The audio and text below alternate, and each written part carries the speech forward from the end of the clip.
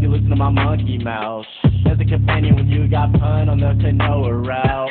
Hopped in the portal and got in a fight, the lions knocked him out. Bow, I'm so fighting style. Bow, you'll see he tapped out. Bow, we win, we get crowned. Monkey mouth, monkey mouth, monkey mouth, monkey mouth, monkey mouth. All right, welcome to SUYL, man. It's pretty good to be here. It's really good to be here, man. Yeah, it's our studio. It's our studio. It's our second home, man. Yeah. It feels good in here. It smells good in here.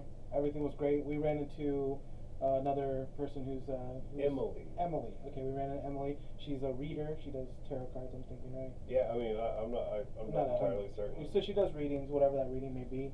But we had a really great I guess endorsement through her. She kind of comes in. She's like, it smells good in here. It feels good in here. Like every particular thing that Josh wants to hit.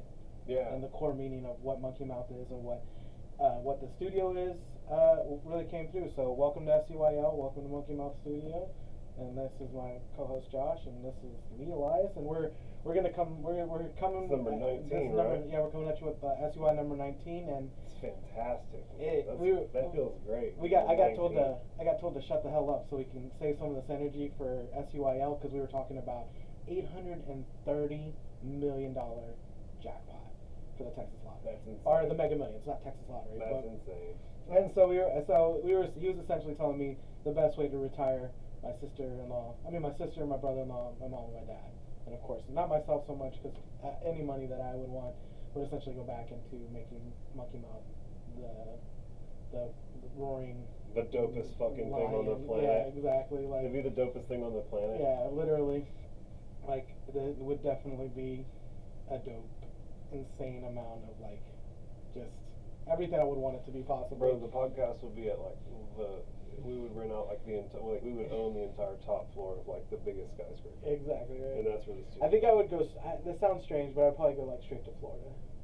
To Florida? Yeah, because Florida's where everything's popping right now, you know? Austin's where everything's popping. Are you yeah, insane? I don't know, man. Like, Florida's becoming, like, the mecca for, like, everything popping off right now. Bro, what fucking weird little troll hole have you fallen into where you think that Florida's the I'm not saying it's like the best place right ever, now. but I'm saying, like, man, I'm gonna tell you right now, Houston's popping harder than the whole state of Florida. Dallas is probably popping harder than the whole state of Florida. Well, dude, we're getting... Austin is definitely popping harder than the whole state of Florida, and Texas is popping harder than the whole rest of the country. Bro. Dude, we're basically like, man, it's insane how much money California's lost to Texas in the last 9 months. I'll tell you right now, I went to California. I was eating a sandwich at a little deli outside because it felt great. I was in San Francisco, and I watched a dude take a shit. It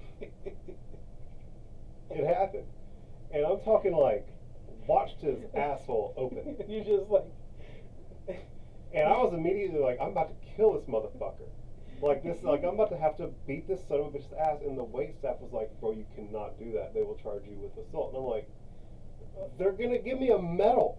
Like the dude needs to be stopped. He needs to be stopped. He needs to be stopped. Like, are you fucking kidding? Like, I am. And they're like, no, bro, he can do that. And I'm like, fucking what? They're like, yeah, bro, there's really nothing you can do. Like, if you go over there, you're gonna be the one who gets in trouble. And I'm like, bro, fuck this state. I understand why everybody's leaving. And they wonder why people are like hyper conservative in places around here because everyone's like terrified of Austin turning into San Francisco. Well, I mean, it's definitely gonna turn. It's like a reasonable fear, my dude. Like it's definitely gonna turn purple. I mean, there's no possible way. Bro, we're already purple. Well, that's what I'm saying. It's like within five points. Yeah, we're definitely purple. And I mean, this term, if Governor Greg Abbott thinks he's sticking around, he's sorely mistaken. I'm not saying Beto O'Rourke. Man, homie got into first off, Beto O'Rourke is a goddamn shill. Well, like I said, I'm not saying it's gonna be Beto O'Rourke. Owned, bought and sold.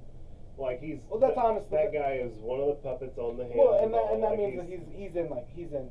You know. Yeah, no, he's a guy who could really win. Yeah, like he's a guy who's like I feel like he's doing all the necessary. Well, he's passed all the quality control checks that like he has to for him to like keep moving. He skateboards. He eats Whataburger. He's cool. You know. Yeah, he's full of shit. Well, I mean, yeah, he can come and take my AR-15. I think he can come on this podcast and we can talk to him. But, yeah, I'd love to see him. I'd love to see him. I'd love to talk about it because taking people's AR-15s.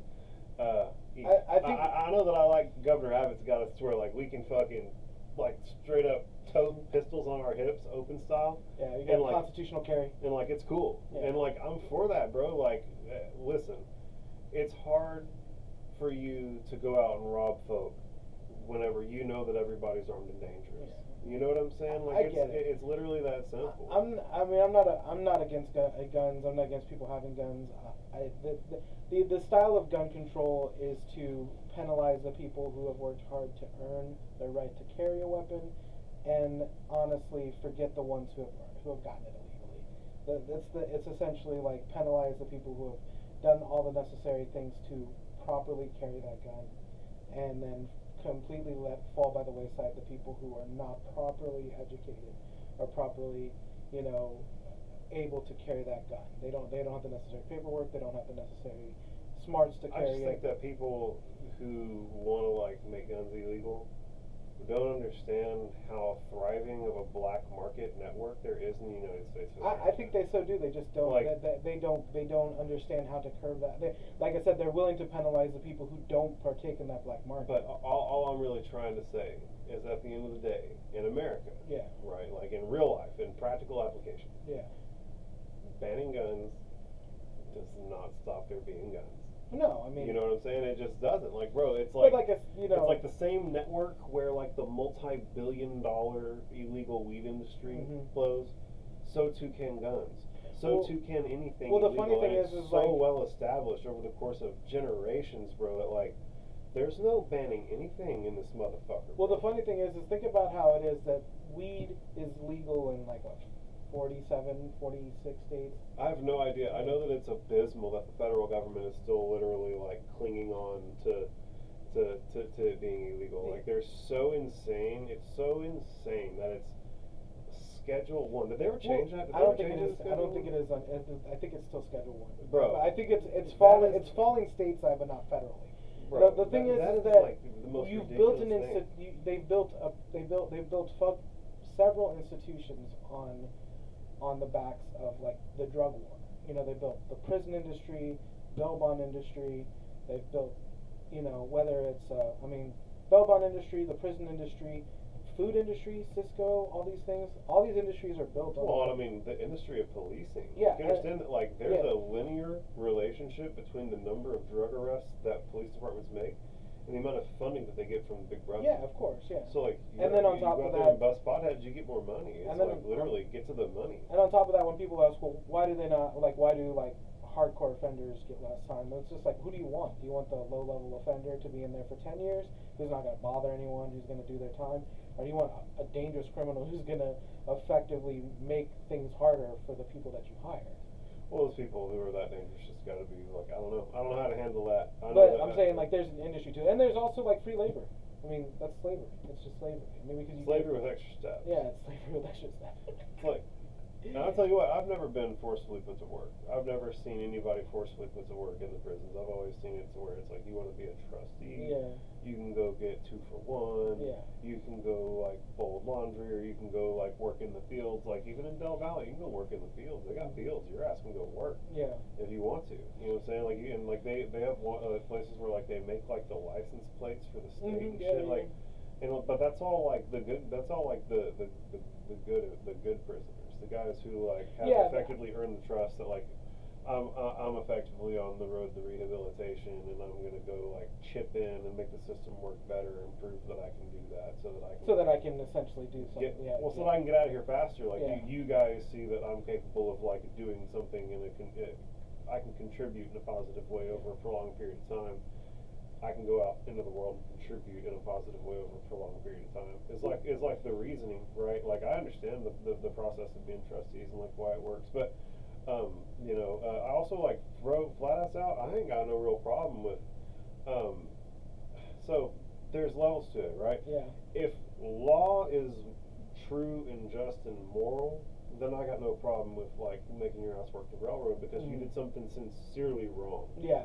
Right, like you did something that like unequivocally across all religions, across all everywhere, like bro. Well, it's universal.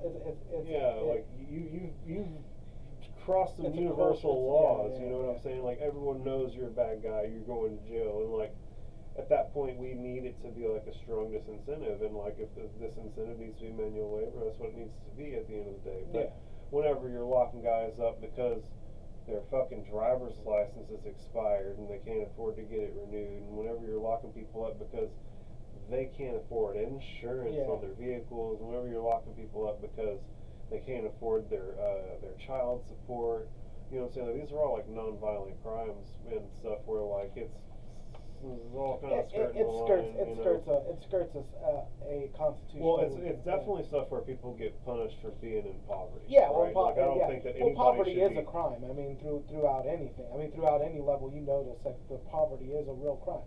I mean, to a point where it hits this strange level of it being a crime and then being perfectly okay, right? You have certain states where essentially it's not so much frowned upon, and then other states where it's genuinely illegal, you know. Well, and even if you look at it globally, it's even more way different. Because there are places where everybody's poor. There are places where everybody's doing great, and so like the ideas of what poor is are way different. And, well, I mean, like it's all this like weird spectrum, right? Like the poorest everybody American, can only really see so far into the spectrum in either way, and they're just speaking about it insofar as what well, they can it's see. kind of funny because like we got way off topic, but I'm gonna somehow push it back after this. I don't know. That's a fine point to stop. Let's get back to topic A. Yeah, but I remember watching like a clip of I think it might have been Gutfeld on Fox. I know you don't know who that is, but he was like genuinely upset that poor people had cable and television and air conditioning. It was like, and you can do without these things, and you don't need these things. Christ. And it was just like, and these are luxuries, and I'm just like, but the fact that it irks you that poor people are essentially just getting creature comforts. Well, God forbid that they try and live comfortably instead of invest in the stock market. Yeah. God damn. And so I don't, not that Gutfeld is probably ever going to hear this. I hope he does, but not to particularly throw that. Is this a real human who said this? Yeah. He really feels this way? Yeah. Like you feel as though you've accurately represented the way this human. Oh, definitely. Like, then I'll teabag that dude. Genuinely upset that people who are in impoverished situations are even able to like have, you know, they would call it Obama phones, or they would say that, you know, the cable, you know, all the, like, essentially saying that these creature comforts are like shouldn't be bestowed on you because you're he's basically saying that like you should fucking be putting back every penny. You shouldn't be having any form of any type of luxury or comfort. Yeah. You should be surviving on goddamn white rice and beans until like what he would consider a proper financial state, right? It's like you should sacrifice every comfort that could possibly be conceived that isn't beyond the bare necessities. You shouldn't wear new fucking shirts. You should only wear Goodwill shirts. Shit, like, bro, fuck. But on top of that, has this guy ever been that poor? But that's what I'm saying. On top of that, seriously, has he ever been that poor? No, he hasn't. I mean, he's a contributor in a wealthy family that went to a college. Pretty unbelievable that someone would speak on a circumstance so you know, like with so much conviction when they've never experienced it themselves. Like, you know, but that's what a lot of understand that like if you lack firsthand experience with someone's circumstance, it's probably pretty reasonable to think that you're ignorant of it. I honestly think, and like that's why I wanted to be like, bruh, is it appropriate for me to teabag this dude? Because it sounds like a teabagable motherfucker. Any Fox contributor from the lonely Saturday. Oh, this dude worked on Fox? Yeah, he's a Fox. Oh my god! Oh, fucking A. That's all I needed. Well, that's what I'm saying. But any Fox contributor he works at, like he was on like broadcast cable. Yeah. He's on broadcast cable talking to the poors that have broadcast cable, saying that they're pieces of shit for having broadcast cable. Yeah. Oh my god. Yeah.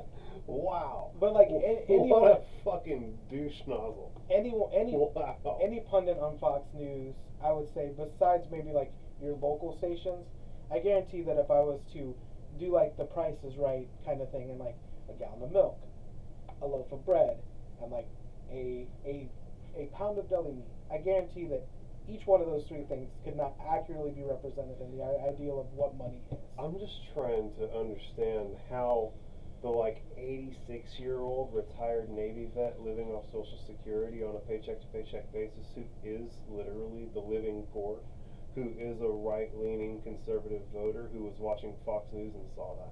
Well, because he doesn't think of the poor as someone struggling in his skin. He thinks of the struggling person who is the other. So I'm just really like trying to like understand how, like, if I were like a World War II vet, like served my country, did my best, living off like what the government's not providing me, and I know for a fact that I'm considered the living poor. Yeah. And I'm hearing this dude on the TV say that if I'm poor, I shouldn't be allowed the comforts of air conditioning. Yeah. You know what I'm saying? Like, bruh, like. But they're so good at othering people that he doesn't consider the person who is probably in his family struggling with these same things. He thinks of it as the Hispanic that is taking the white man's job, or the black person who is essentially just as capable and job worthy as anybody else, somehow being contributed for living off of the Teat. When statistically it's more white people who are on most of these government. Well, there's systems. more white people than saying. any other percentage of people. Like, so even if there's a lower percentage, I mean, I don't know what the numbers are, but like, if it's white people are on these on the tit at half the percentage rate of any other identifiable race, they're still gonna double them in terms of number of people on it because there's so many more of them, right? Like so.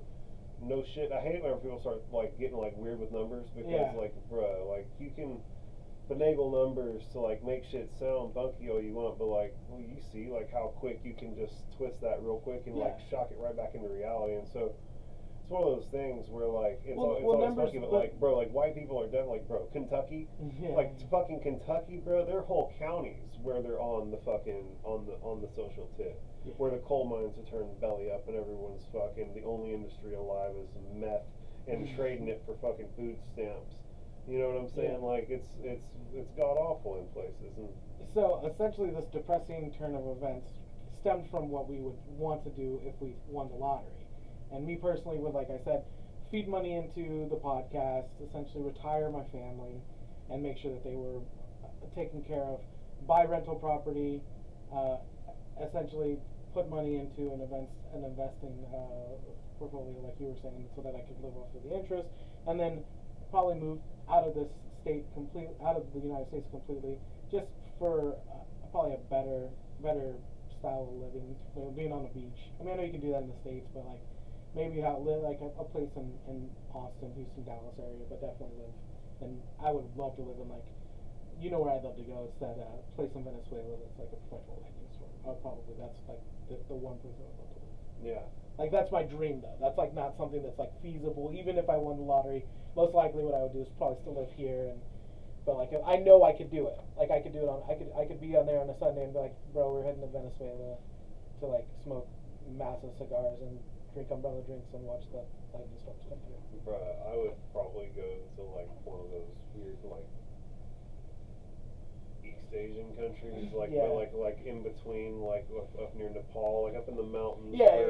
It's like carbon positive, like like somewhere where it's just like fucking zen, bro. Like go hang out in the mountains and like literally have enough money to like life flight myself out anytime I need, if I like need like real shit going on, like. Bro, you have enough money to like get everything you could ever want imported. You know what I'm saying? Oh, and, definitely. Like live like a king in a place like that where your dollar goes like, exponentially farther than anywhere else. If you go somewhere like Nepal and you've got, I mean, what are you gonna have after taxman takes it? Say $440 million. $440 million. Yeah. So that's half, right? I'm saying if they take half, right? Say you get half your money taken, and you go to Nepal with $440 million. Listen, if I play the lottery and I get any less than $400 million, they can. I don't know if I finish that sentence because then I actually went and they're like, well, this is what we got. We got this on wax. No. Like honestly, you're gonna be piss and moan. Listen, you said 800 million and I only got 4. Like where the fuck? Like no, come on, bro. Like bro, you guys are paying out the lottery from a pool of money you collected from taxpayers and then taxing me half that money back. Yeah. Like you're taxing your tax money. Yeah. Like, buddy, this is already tax money. Like, and then we paid to play. I just come up there like one of the auditors. Oh, section subsection B of the Arizona state law says I don't have to pay the taxes, and then we'll just keep the $400 million. I know, I was just kidding. It's like, bro, I saw a video. Berman Supreme said it. Berman Supreme said that shit. A boot worth licking, bro. Saw it on InfoWars. Turn the frogs gay. Turn the frogs gay. Frogs gay. I just like I honestly I could probably I give Josh like $100 million, $50 million, however much, and then it's just him and Alex Jones, just like. Wow. Yeah. I get money. Oh, Me. fuck yeah, man. Wow. Like, you're my business partner. Wow. And then, like, that's like, Josh dies of massive heart attack with Alex Jones. I know what was happening. I know exactly what was happening that night. And it's like, Alex Jones is like, well, we tried to resuscitate him. The frogs got him. It's like, bro, the fucking blizzard hit Austin that night. Holy fuck. Oh, my God. Wow. But yeah. I can only imagine the cocaine plug that Alex Jones has. Can you imagine Alex Jones cocaine? That guy wears 3 different suits a day and is on live broadcast 24/7. He never sleeps. He just eats cocaine. He just mashes it between his teeth. He's like my dad worked for the CIA. They made this stuff in Area 51 right next to the aliens. Get yourself a bump. Look up the guys who originally started Facebook. Their family all works for DARPA. Some shit. Yeah. Like, everybody works for somebody, bro. Like, everybody works for somebody. I got the papers right here. I'm just data dumping. One of these days they're gonna go back and dissect all of this, and they're just gonna be like, wow, look at all this great information. I don't know how. And like, bro, what's crazy is like whenever I don't know. It's like there's a lot of bullshit that goes through the InfoWars like main channel, but like whenever he goes to Joe Rogan's podcast. The shit that he says and that they look up is always verifiable, and I love it. And he's like just pulling this shit out of the fucking ether. It's just like pure cocaine and alcohol fucking madness, and it just is verifiable. Like they verify the shit. It's so crazy. It's just Jamie over there. Yep, he's right. Yep, he's right. Except for whenever he starts talking about the fucking global elite being smoking DMT and talking with fourth dimensional reptile gods. There's no way to verify any of that. But like, again, he says some like real shit, zinger. real shit, zinger. So yeah, like, I mean, I definitely, there are real, like, I'm of course joking with a lot of the stuff, but I mean, there's real positive things that I would essentially want to do, which is, you know, like I would honestly love to have a true blue, like, something that is not going to buy any produce that is not in season, does not delineate from out of season. If the pasta does not come from this area, if the fruits and vegetables does not come from this area, it does not pass the qualifications of being in this particular, storefront that I would love to have, from meat to produce, only in Texas, you know. I mean, that sounds. Okay. It's just like there's so many things that I want that aren't from around here. Yeah, like, I know. Isn't that terrible? There's so much. Isn't that terrible living like your great grandparents when they couldn't get strawberries because it wasn't in season? Like, bro, how am I supposed? Bro, like, how am I supposed to get coriander? How am I supposed to get saffron? How am I supposed to get like salt? Like, you're telling me that oh, come on, man. We literally live on the third coast. You're telling me they don't have Texas derived salt? So we're covering the whole state. Yeah. Whole state. Yeah. Okay. I mean, that's a lot better. You know what I'm saying? It's not coming just from like the local area. Well, you said local. I don't know. Well, Texas is local. Like I'm not gonna throw a stone and be like, this is as far as we can go. No, the whole state of Texas. I'm getting oranges, rice. You know, anything that we grow locally in the state of Texas, not Williamson County. Man. You know? I would be down to import shit. I'd be like, bro, this is all the best shit that can be found anywhere. Trader Joe's it? You're just Trader Joe'sing it? Yeah, I guess so. Like, no, I'm Texas, call it Big Sam's Texas only shopping. Pun's Produce. Pun's Produce, there you go. Man, that's a great idea. I'm telling you, bro. I mean, it would be awesome. And then, like, me and my mom. My mom wanted to do a soup kitchen. I was like, 10% of what comes in goes straight to your soup kitchen. I love that. Yeah. So I have to get this off my chest. Get it. So that someone listening can either fund me to do it or do it them fucking selves. There's a problem with the grocery stores these days. Yes, there is. They won't even serve you anymore. You have to hunt down customer service reps if you can't find a product, or you got to get on a fucking app and go hunt it down. Yeah. Then, if you want to get checked out, there's only 2 lanes open where people are actually serving to check you out, and the lines are literally into the produce section, and you got to get asked by people to move so that they can shop the fucking bananas. Or you check yourself out. I'm telling you right now, if you do that, that is work. That is 1099 work. I'm telling you, it's literally defined as work. Like, they used to have people there paid to do it. It was a paid thing that people got paid to do. People have personal shoppers. Everybody, everything that you do for yourself at this point is now a service that you're providing as a 1099 employee to yourself. You're your own personal shopper. You need to go and fucking tax the tax man back and fucking get your bread back on these people, bro, because they're out here raking us over the coals. We might as well punch back. And I'm telling you right now, it's legit. But we digress. The point is that if you want groceries, you got to go to a big mega fucking store. Yeah. And you got to deal with like 0 customer service. You really have to check your fucking self out at the goddamn at the line. Yeah. You got to check yourself out. So I'm saying that we need something that's like maybe Walgreens or smaller size, right? That's just straight up.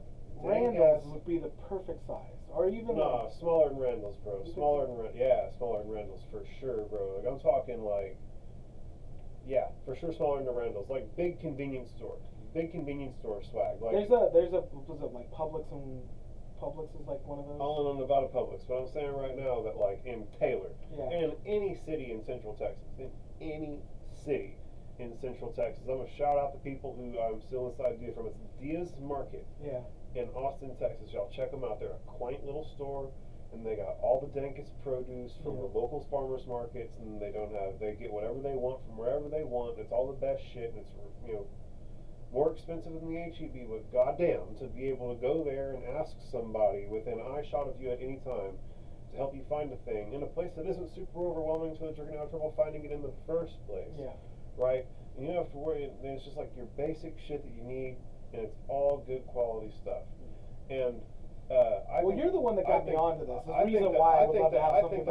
think there's a market for this, my dude, and I think that it could work in any major city. Well, I mean, you're the reason why. When I see someone who's riddled with anxiety, not able to have a comfortable shopping experience, bro, you're telling me it's hard to be comfortable whenever you're standing in a long ass line to check yourself out, and you're literally being asked by other customers to move so that they can get to the produce that you're blocking, right?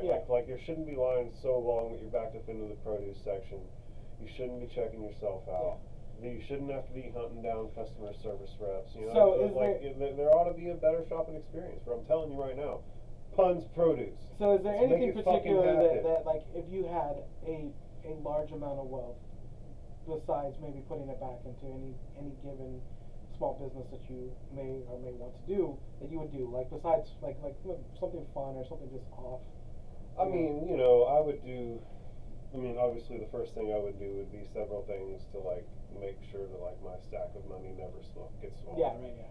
Right, like it would go in like, I would invest in things that would in turn create long-term revenue, and that would be the bottom line, right? Whether it's fucking investing in blockchain technology or creating my own technologies companies or investing in laundromats across the United States, right? Like whatever it looks like, right? Some kind of turnkey. The bottom, you don't even need to be turnkey because you have that much money. You can go get guys with like legit business degrees to like run the shit.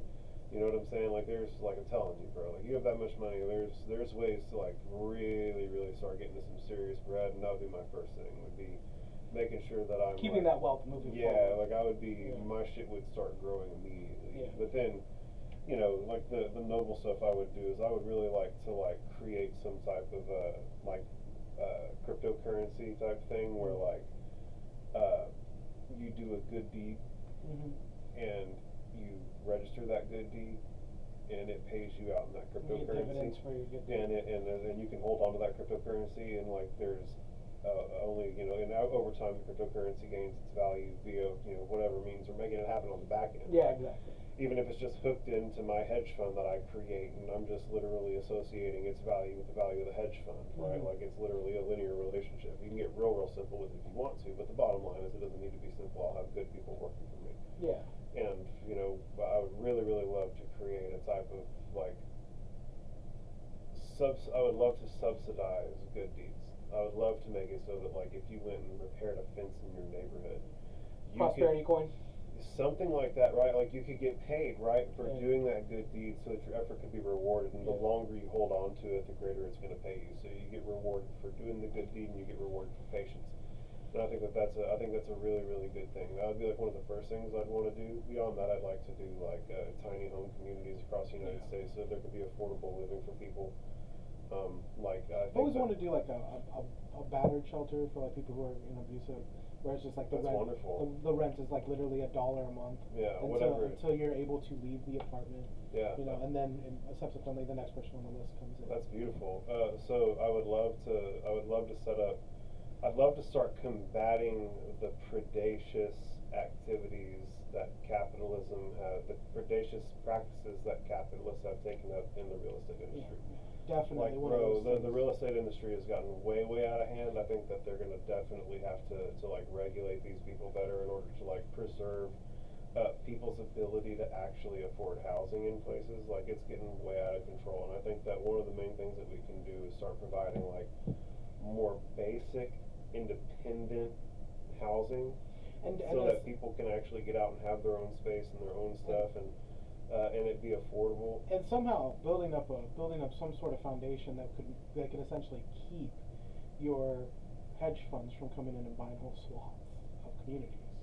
Yeah. I mean, literally building up legislation to stop that. Yeah, I mean, something needs to happen, right? Where like people are coming in and buying up all the land. Like it's gonna get to where like no one can own land anymore, and that's very impolite of corporations to do. Is like, the bottom line, like, I don't know where I stand on it morally or ethically, right? Like, at the end of the day, they gotta make business. And, like, it's an odd deal, right? But like, I know that at the end of the day, I feel like the land, it should be prioritized that individuals can own it over corporations. I think that should be the priority. I saw it on a super micro level, where like essentially one guy buys a building in Taylor, Texas, so that he can just use it as like a tax write-off, you know.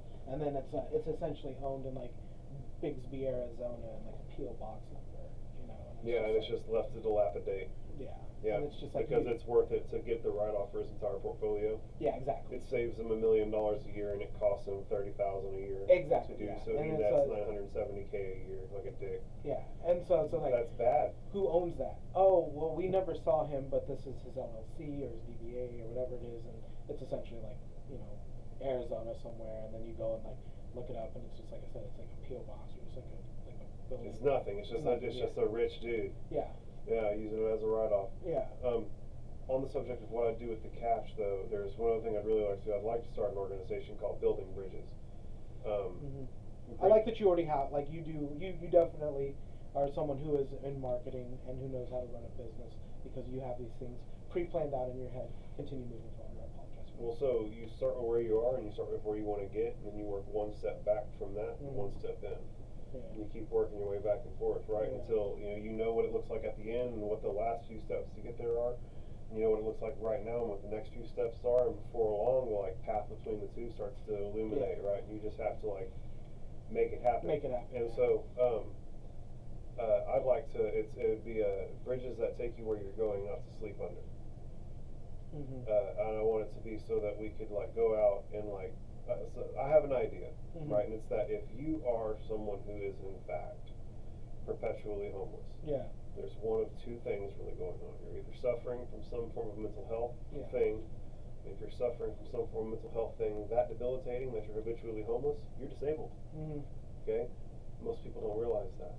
Okay? We need to get these people into temporary housing so that they can get an address, so that they can get an ID, so that they can go start applying for disability, and so that because the disability is going to tell them no, they're going to have to wait 2-3 years for that, right? Insulate them for that 2-3 years so that these people can start getting the help that they're actually due, right? Most of these people that are that sick, either don't realize that they actually do that help, or are too sick to realize that they're sick enough to qualify. Yeah, there's right? definitely like two scary hands that shake each other, Well, right? the other thing is that either you're financially unqualified, you're professionally unqualified, and like you need some form of like money training and some form of like professional training, and I think that those things need to be part of this as well, right? Where like a trade school for adults almost. Where like you know we'll teach you to blow glass, or we'll teach you to fucking twist wrenches, or we'll teach you to do something where you can go and like actually in all make honesty, some money. the best thing you can do is like you can tell somebody, listen, we're not going to give you the keys to success. We're going to give you the opportunity. The keys maybe will show themselves in time. But if I give you a weed eater, a blower, and a lawnmower, through you taking the exact steps you need to build up a lawn care company, these things will come. Yeah, well, and like I can help guys make businesses. Like I've already coached several dudes across the nation having their own successful local drone service provider companies. Through my work with Drone Dispatch, whenever I'm trying to like help build guys up into being like successful and reliable long-term local resources for me in particular markets. And so it's nothing, bro, to like help somebody like create a thing and make it profitable. I've heard that the trade schools are coming back, which is nice to hear. Not enough of them. I hear that they're coming back. There's some in the Austin area and local larger communities. I would love for there to be in these smaller communities, Taylor, Bartlett, Georgetown, anywhere that I would hope that we could start getting trade schools back in action. Well, you got to understand that in rural communities are going to be the places that want to go to trade schools. Like, can you imagine if there was an actual legit trade school here in Taylor? But I think there is. There was. I don't know if I don't know if there still is. I know that. I mean, the bottom line is that people from all the surrounding little small schools would love to come there. It's not got to be a huge institution. The problem is that colleges have been institutionalized and been turned into like profit machines. And well, like I was saying, there's two hands that kind of shook each other with the whole mental health crisis. It was, and a lot of people. This isn't a hot take. This is what everybody knows. You know, in the Reagan administration, he basically cut a lot of people off from being able to get the proper mental health care they needed. And then it subsequently fed into this larger problem of the medical industry. And then you also have a lot of issues with, like you said, adults and certain people not being educated properly and then being perpetually in debt. And then on top of that, people with the mental health problems, for it just being a vicious cycle of constantly being unhoused or unemployed or unemployable, you know? Yeah. But yeah, so there was a video that I showed you. There's two videos. The first one I'm going to talk about is he's very big in the zeitgeist. You don't really care to stay kind of in the matrix. I'm in the matrix for you. And his name is Andrew Tate, and he was talking about being bald, and a lot of people were questioning him why if he's losing his hair, which is a vain thing to bring up, and basically kind of like knocking him down because he's supposed to be this alpha male, ladies man, whatever. It doesn't really matter who he is. What matters is that through the course of his story, it seemed that he was blaming his mother instead of the person who seemed to bring the toxic trait into the house, which was his mother trying to make him look presentable for a father who wasn't exactly present, and then in turn blaming the mother for trying to make him vain and soft. Yeah. I mean, so you saw the video. What was your kind of take on it? I mean, the dad definitely seemed like a piece of mega trash, right? Like, firstly, I hate that people try and act like femininity and masculinity are mutually exclusive concepts.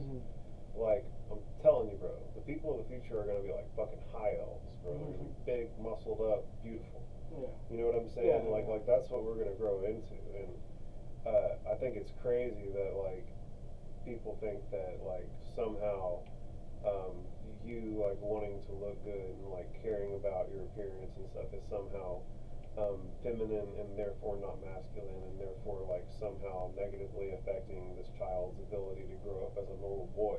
Yeah. Like that's crazy. That sounds sincerely crazy to me. You know what I'm saying? Like I don't like. I'm not like a fucking like super feminine. Like goddamn, look at that big old beard, big old hair. I look goddamn Hagrid, but like I can empathize, right? If like someone come up like a feminine leaning boy who like cared about their looks, and then their dad walks in and is like, "Bro, you're raising my kid to be a bag." Yeah. You know, like that's crazy. That's like some of the Well, I ugliest mean, shit that can happen. the thing that was ultimately really sad is he was talking about this as a genuine like bonding moment with his father of like who he is supposed to be a man, instead of it being as like a, oh, my father was bringing in severely toxic traits and treating my mother severely ugly. If the thing that he took away from that is that he shouldn't be caring about his appearance, because that's what boys do, he learned the wrong thing in that moment. But the funny thing is that he does take in consideration his appearance. He's athletic. He's constantly oiled up. He's constantly trying. He's talking about how attractive. But what's happened is that he's learned that there are certain things that are okay for you to be considerate of, and it still be considered masculine, Yeah, right? Like exactly. like caring about having big biceps would be Yeah. like a masculine form of self-care, right? Yeah. Like of like trying to achieve a look, and that wouldn't be like gay, right? Yeah. And so like that's what he's done is he's gone and explored the like boundaries that his father thought were okay. Placed upon him. Yeah, and his dad gave him a sandbox and he Yeah. can play in for him to try and make himself look good. That's why he's got a beard, right? Yeah. Beards are masculine. That's why he's got big muscles. Muscles are masculine. That's why he's lubed up, because having like an oiled up, sweaty appearance is masculine. You know what I'm saying? And so like there's certain things that like He's learned clearly that never he been can do. to a pride rally or any kind of gay club, because there's plenty of mustachioed beard men. Oh yeah, oh yeah. So it's just like go to. I haven't been since I was younger, but go to Oil Can Harry's on 6th Street on a Friday or a Saturday. You're gonna see a lot of guys who are Tate positive. Greased up. Yeah, who are Tate positive, and definitely not shy about their infatuation with the way that they appear and also their love for other men. So I'm sorry, like the fact that you want to coif your hair and now you've shaved it off because your father was essentially inappropriate with your mother, but you've turned this into a learning moment is just really strange to me. You know, it's just such an obvious like overstepping of his like, and he's also not there for you. Like we hadn't seen you. I think he said was it like 6 weeks or was it like I have no idea. I have no idea. There was a large swath of time where he wasn't. I mean, maybe his dad worked in the oil field. Yeah. I have no idea. Yeah, there were good reasons. Yeah, there was a large swath of time where he clearly wasn't around, and she said idea. that in the course of the video, she's like, "This is why your outbursts are the particular reasons why we are not together." In that video. Yeah, I mean, you know? yeah, no shit. No, you're being a fucking crazy ape. Yeah, and no one's gonna jive with that. So that was just kind of one of those stranger kind of things that I thought was really interesting that I would enjoy talking more about. But that's a wild concept, man. Yeah, there's definitely this other.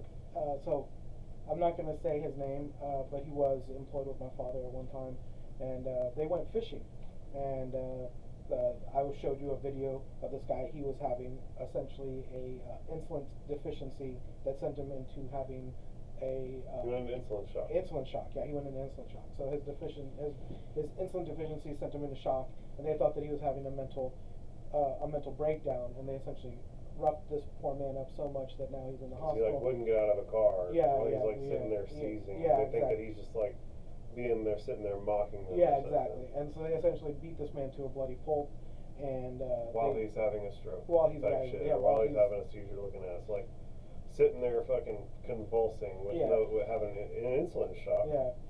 And so this actually happened to my family. This actually happened. So the gentleman who worked with my father, they went fishing, and my dad had never seen someone with an insulin deficiency. So he literally sees this guy pull a little black box out, look for a vein, put the insulin in, or look for a good spot. I don't know exactly how it works. Holy shit! Look for it in, and then he puts the shot in, and my dad's like, "Bro, if you're gonna like do drugs, could you like have a little like give me like a yo?" He's like, "No, you moron, this is insulin." And he's like, "What is insulin?" Like my dad's not gonna. Well, this is how long ago? Man, I was probably 12, 13. Yeah, so this is 20 years ago. Yeah. Like, so people might not have known necessarily what insulin was off the top. Like, I feel like the average American these days will know what insulin is, but like the average person 20 years ago might not have understood what insulin was off the top. Yeah, so my dad was like, "Well, okay," and so he's like, "Well, no, I get an alert. The alert tells me my blood sugar's low, or I have this or that, and I know what time it is to take my insulin." And then I feel better. Well, so apparently him being out in the heat and him being walking and all this stuff, his blood sugar wasn't regulated correctly. So we get to the house, my mom cooks. I even remember what it was. It was like chicken, mashed potatoes, green beans. Just your average, like, just your average evening Hearty family meal. Hearty family meal. And he just, like, his eyes go glassy. And he starts, they're having a conversation, but his eyes go glassy. And then he stops making sense. And he just keeps saying my dad's name over and over again. And then he grabs a fistful of the mashed potatoes with his bare hands and slaps it into his face. And my dad's like, you're being completely disrespectful. Like, what is going on with you? My dad is trying to have a coherent conversation with the man who's going into insulin She's shock. like, bro, why are you smacking yourself in the face with fucking mashed potatoes? Yeah. And so he's like literally trying to eat, like trying to get, because he knows that this is the necessary thing that is going to boost my blood sugar. I cannot coherently, communicate with. He's just trying to shove food in his mouth to save his life. Yeah, exactly. He's trying not to die. And so then he gets up, he lets out this wail because like he cannot consciously speak. Busts through my sister's door, and my sister's asleep because, like I said, this is like late in the evening. They come back from fishing. Busts through my sister's door, falls on her bed, and starts convulsing my dad, doing everything he can to keep composure. Grabs him from the ass, jeans, from the shirt, and like pulls him out and throws him out the door. Not realizing like, what's going on. He's like, bro, you just started acting crazy. Yeah. Just threw mashed potatoes in your face. Yeah. Ran into my daughter's room. Yeah. Left on her bed and started wiggling and jiggling. Bro. What the fuck? Yeah. And so he's like grabs him from the ass, grabs him from the shirt, throws him out. My mom's like, there's clearly an issue. Like he's not. She sees he's not in his right mind. Yeah, he's not in his right mind. So like, it's Granger. It's a small town. So cops immediately show up. One of them being, I think he was he maybe not a lovey, but he was essentially a good old boy. He was one of the boys from, and he essentially like grabs my dad. And my dad's like this is the guy. This is my house. Yeah, this is my house. And like he's like I get it. Whatever. He's like, but he goes, I'm just trying to control the situation. He's like, let go of me and control the situation over there. So now they're shouting. This guy's convulsing. A second cop car pulls up, tries to take my dad in because it's Granger. He's brown. It only makes sense. Like he's the robber rouser, right? And so of course my mom, knowing the cops, was like, hey, you know Lee. He has nothing to do with this. So then essentially a cop that comes up that knows my dad was like, like what are we doing here? Like, why are we essentially like, having this man over here when there's clearly a man convulsing in the bushes? Like we're all not seeing the bigger picture. We're only seeing what we assume to be something wrong here. Yeah. And so he's like, and we're not paying attention. So they grab the guy. They put the EMS comes. They put an insulin pill under his tongue. Boom, he's out of it. Did I kill anyone, Lee? Please tell me I didn't kill anyone. Oh, fuck. So sorry. Boom, like that, out of it. The moment it went into his tongue. Yeah, just like out of it, like boom. Did I kill anyone, Lee? Please tell me I didn't kill anyone. That's I'm nuts. so sorry. That's fucking nuts. Yeah. So these things happen, and I hear it more times now because these men, these children, 19 to 20-year-old children, are not being trained properly on what a mental health crisis is. So they essentially think a mental health crisis is going to essentially hurt me, when more than likely they're essentially going to hurt themselves than you. Like my dad is perfectly capable of protecting himself from a gentleman. And this guy is big. He's not small. He's perfectly capable of getting this man out of the house, taking care of what needs to get done. But you have you have three large components. You have a white man in a brown person's house causing a commotion. A brown person being surrounded by local cops who don't white cops who aren't essentially looking at the bigger picture of like, oh well, how did this brown man They showed up and made a effectively- snap judgment. Yeah. They saw a brown guy at the place where we just got a call. That's the guy. Yeah, exactly. And it's essentially like, no, this is my house. You're not paying attention to the larger picture, which is good. I mean, because so many things could have gone wrong in that situation. I mean, props to him for taking decisive action and acting quickly. Yeah. But Yeah. I can think a little bit. So these things do happen. I think police officers need to be trained a little bit more proper in the difference between what is. But yeah, like they roughed up like a 70-year-old woman who had Alzheimer's because she stole, I think it was like something that was like $9, and they essentially broke her leg and arm. Jesus You know? Christ. And it's just like, this woman doesn't even want to leave her house anymore. When do you how do you... Well, how do you essentially get to those steps of body slamming a 75-year-old? Yeah. What essentially can that 75-year-old do to you? A woman, no less. No offense to women, but a 75-year-old woman essentially do Versus to... probably a 240-pound cop. Yeah. You know, and to literally feel... Listen, that's just those guys ain't got the training to properly take people down in a non-violent way. You know what I'm saying? Like, they don't know how to grab somebody and get them to the floor without breaking them. And that guy just was like, I need to get this woman to the ground, pick her up on the ground, and now she's busted to pieces. So you didn't have the training. Yeah. And that's one thing that bothers me is I don't like that you got to go to 8 years of school to practice law in a courtroom, but 6 months of training to enforce it with a gun on the street. Yeah. You know what I'm saying? Like, come on. If you watch those auditors... I don't think that our boy Ishmael should have to get more training to be a cop than more training to be a barber than the local cops have to become cops. That's just ridiculous. And if you watch, like, the auditors... I mean, it takes more time to learn how to wield clippers than it takes to wield a gun. A life-ending... Well, it's just like to wield the law. Like, you're wielding the law. Like, those guys are out there, like, literally representing the law. Yeah. You know what I'm saying? And, like, they can go out there and, like, blatantly misrepresent it, and they're protected under the law because they can lie. Even if qualified immunity. Yeah, well, it's like even if they're like speaking what they believe ignorance to be of truth, the law. it's complete ignorance. They can get away with it. Like they have the right to speak untruthfully. The funny thing is that a cop can come up to you and essentially tell you that you're breaking the law, and if you don't particularly know your rights and know that particularly that law hasn't been broken, they not only have qualified immunity, they have ignorance of the law, which you do not. You have to essentially know what law you are breaking, that you are not breaking that law, and essentially how to wiggle out of that situation. So you're essentially beholden to a large more, and then if you come up to them with the legal E that gets you out of this particular situation, their essential next step is, well, are you an attorney? Well, no, I don't have to be an attorney to know my rights. Well, you're just a person who thinks that they know their rights. Well, no, I know that my rights. Now you're essentially locking me up, or blocking me from essentially producing the proper terms because you say that I have to be an attorney. You don't have to be an attorney to know the law. Well, I mean, my question to them would be, are you an attorney? Yeah. Like, I need to be an attorney to know the law? Okay. You need to be an attorney to know the law. Yeah. Like. Yeah.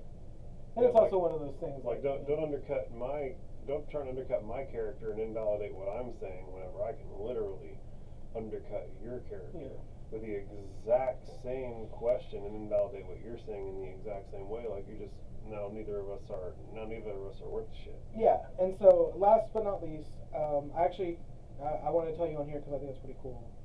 So I shared a video of this young lady. I don't know if she was lip syncing, but whatever. She wasn't lip syncing, but she was essentially talking about her relationship versus relationship goals. This young lady shares it. She's a counselor for relationships. She ended up thanking me. I asked her if she wanted to be on the podcast. She said yes. She'd be down to do it. Oh, neato. I haven't heard anything else from it, but hopefully we'll move forward on actually having her on the podcast. Neato. You know, so essentially we'll cut through this real quick and we'll just kind of see where we both stand on this. She was essentially saying that that she was in a friendly relationship with a male companion, and then over a course of time she wanted to move forward to be in an actual relationship and no longer a friendship. And so her best idea to fast track this relationship was to deny what he craved so much, which was companionship. And then so she was like, I want to be your significant other, I want to be in a relationship, and you enjoy my companionship, but there is no label to this where I feel comfortable giving you my time and companionship, which you enjoy. So now I'm going to essentially deny you this until you come forward and say I need it. I don't particularly think that was the best option or the best way to handle it, and I feel like she was saying it all worked out positively for her, but I don't think that she didn't ever. This person who we're going to have on the podcast? No. She's the relationship counselor. She was just sharing this a video. Like some heinous shit that went down. Yeah, well, whatever. I don't particularly know her stance on it. That's what we're going to talk to her about. She just shared the video. Whatever her stance Well, is. so here's my thing. Yeah. There are really like primarily two reasons why somebody would withhold their presence from somebody. Yeah. And that's either because they know they're not going to be able to get out of the relationship what they're wanting or needing, and going over there and going through whatever motions isn't necessarily serving what they need to, and like it's just not worth it, right? Like, Yeah. it's hurting. I want to be in a relationship. You don't want to. Every time I come over, like we don't get to smash, and that fucking hurts my feelings. Yeah. Like I'm tired of having my feelings hurt, and so like I'm gonna like stop. And like if you like want to get into like a real relationship with me, then like we can. And like that's a very like healthy but selfish thing to do, right? Like you gotta look after yourself, right? Like you can't just go over there and like keep doing a thing with somebody because they like it, even though it's hurting you. Right, so like protect yourself and do right by yourself, right? Like if that's what's happening in that circumstance, and then that person realized, oh wow, I really would rather than be around, and then it all turned into something beautiful, then like dope, right? But like if they were like narcissistically trying to manipulate somebody and be like, oh well, I know this person really likes me, but they're pussyfooting on getting into a relationship. They have reservations X, Y, and Z, and so I'm gonna force their hand and make them do this because that's what I want, and this is how I believe I can make it happen. Like that's like an intentional narcissistic manipulation of someone's feelings, and that's a very impolite thing to do. And so it really all comes down to me, to intention. Right? Yeah. Like, are you trying to like do right by yourself because you care about yourself enough to do that, or are you trying to manipulate somebody because you want them bad enough to do that? And if you're doing the second thing, then you're like a pretty ugly person. So this is essentially what I put. I said I don't know your boyfriend, but he was probably hurt and had trust issues and is willing to be vulnerable with a new person. He is possibly scared of losing a friendship in hope of having something more. So like essentially, yeah, I like your companionship, but I'm keeping it on a friendly basis because either I was hurt before or I hurt somebody or whatever, and I don't particularly think at this time that neither of us are probably mature enough. I have no idea what his reasons are. Yeah, no idea at all, but the bottom line is his reasons are his reasons, right? Yeah. Like if he didn't want to get into a relationship at the time, that should have been respected. Yeah. You know what I'm saying? You shouldn't have manipulated that person into or have an adult conversation. Yeah, like have an adult exactly, conversation. Like well, again, that's not a manipulation. That's what I'm saying. Like a straightforward like having a shot. You know what I'm saying? Like you're shooting your shot, and that's a respectable thing to do. But to sit there and try and like manipulate somebody by withholding something that you know that they hold dear, so that you can get something out of them potentially, is ugly. Like there's no way to spin that that's polite. You know what I'm saying? So like I said, it comes down to intention. It's either she's narcissistically trying to manipulate that fella, or she's like sincerely trying to protect her own self-interest. And if you're trying to protect your own self-interest, that's cool. Like wish that we could strike a healthier balance. But I think that there was probably a better way of going about it. She particularly thought at this time and space that she was in was like, this is most advantageous for me to essentially take something that he holds dear, which doesn't seem fair to him. But she's like, I know that if I take this, it just seems. If that's what she's doing, right? Like if what you're describing is what she's doing, then that person's definitely a dirtbag in Josh's world. Yeah. Like, and I have no problem like going out. Well, I honestly wish I could see. I don't wish I could see. I honestly want to know particularly why it was so advantageous to withhold intimacy when you could have just had an adult conversation. Why was it so advantageous to be like? Well, because so she may have already had the conversation, right? Like she knew that that he knew that he didn't want the relationship, and you only know that whenever you have conversations, right? So like maybe she had an indirect conversation. Would you ever want to get into a relationship with somebody?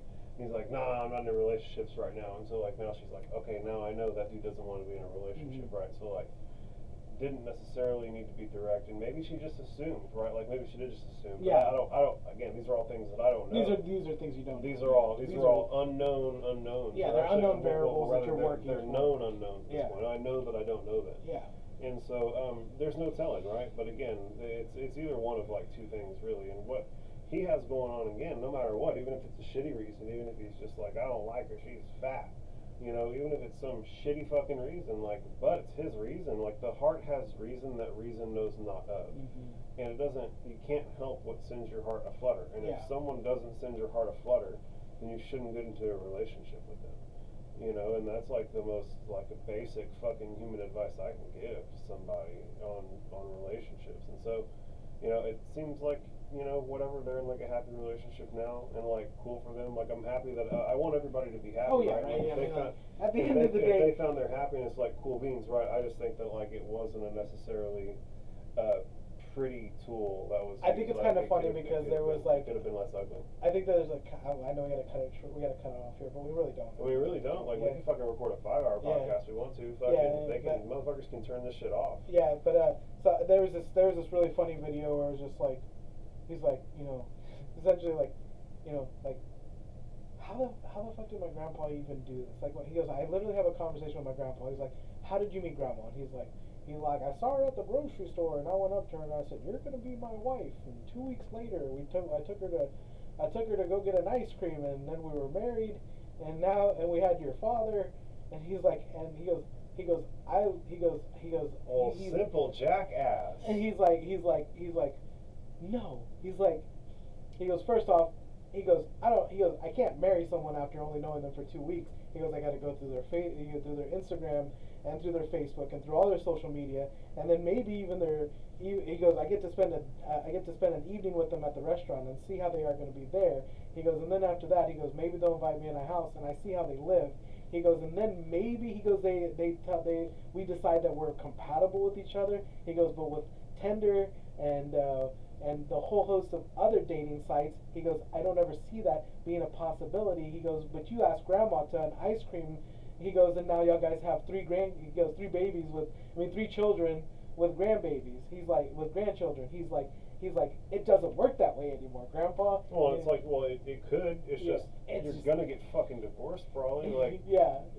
Fucking kidding, like. Yeah, and it was just kind of funny. So he was remarking on the whole different dynamic of, like, you know, the style of dating when Grandpa was around and the style of dating that is now. I mean, you literally hear the funny stories of how they meet. I mean, like, I think it was like my mom and my dad were legit just driving around. They run into each other and then they fall in love, and then, you know, that's it. You know, there's a whole host of stories in between, of course, of when they met and how they went on a couple of dates or anything. This is essentially like, it's a real Texas style way of meeting. You know, it's like, we drove around on the weekends. I end up running into her.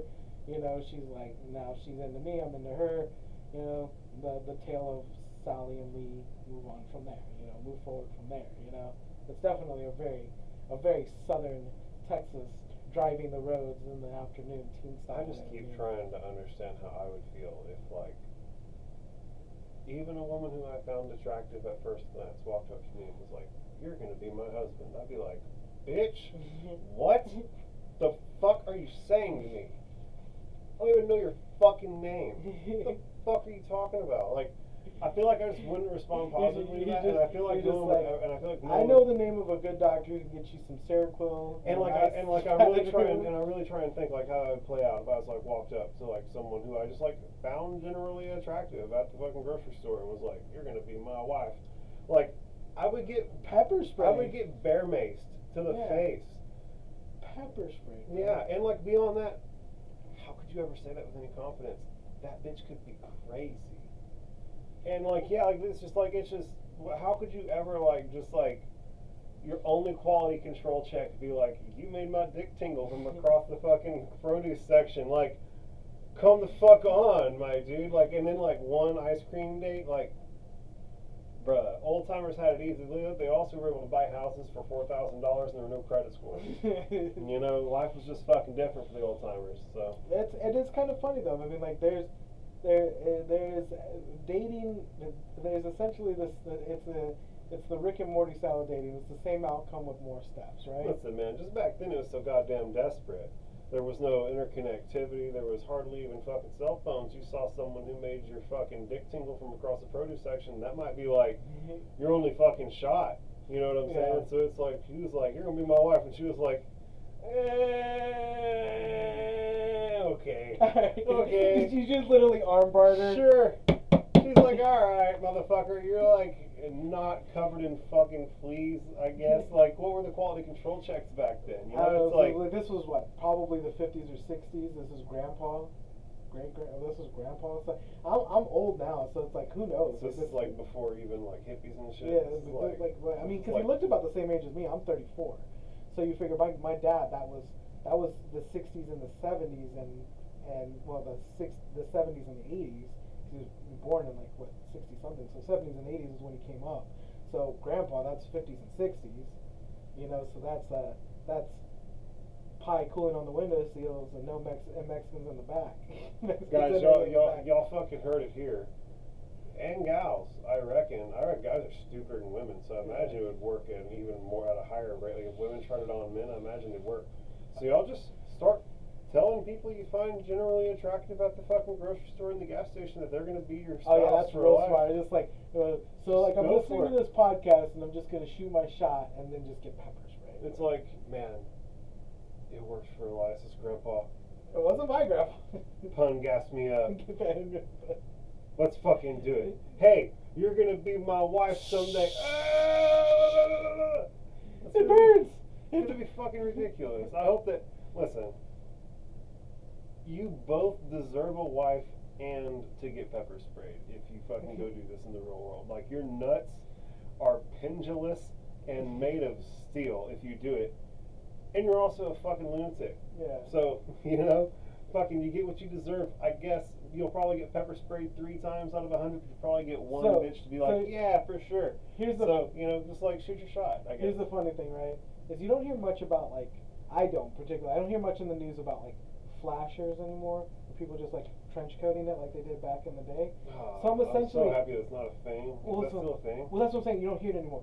So essentially, did that mental defect hit the internet, and is the men who just unsolicitedly send dick pics to women? No. Like that's where my mind goes, right? Oh, you're probably right. You know, it's like those same creepy guys who are like trench coating it, because I don't hear trench coats, and you don't see the trench coat douchebags who are like pulling it out in the park anymore. Like, so it has to be that same like that impulse control problem that was around in like the 60s, 70s, 80s, and 90s. You know? Bro, if you send unsolicited dick pics to women, you're a fucking creep. Well, you're a super creep, bro. Like, yeah, you're like the creepiest of creeps, bro. And then the real problem is that's what I'm saying. Did that essentially move off of like?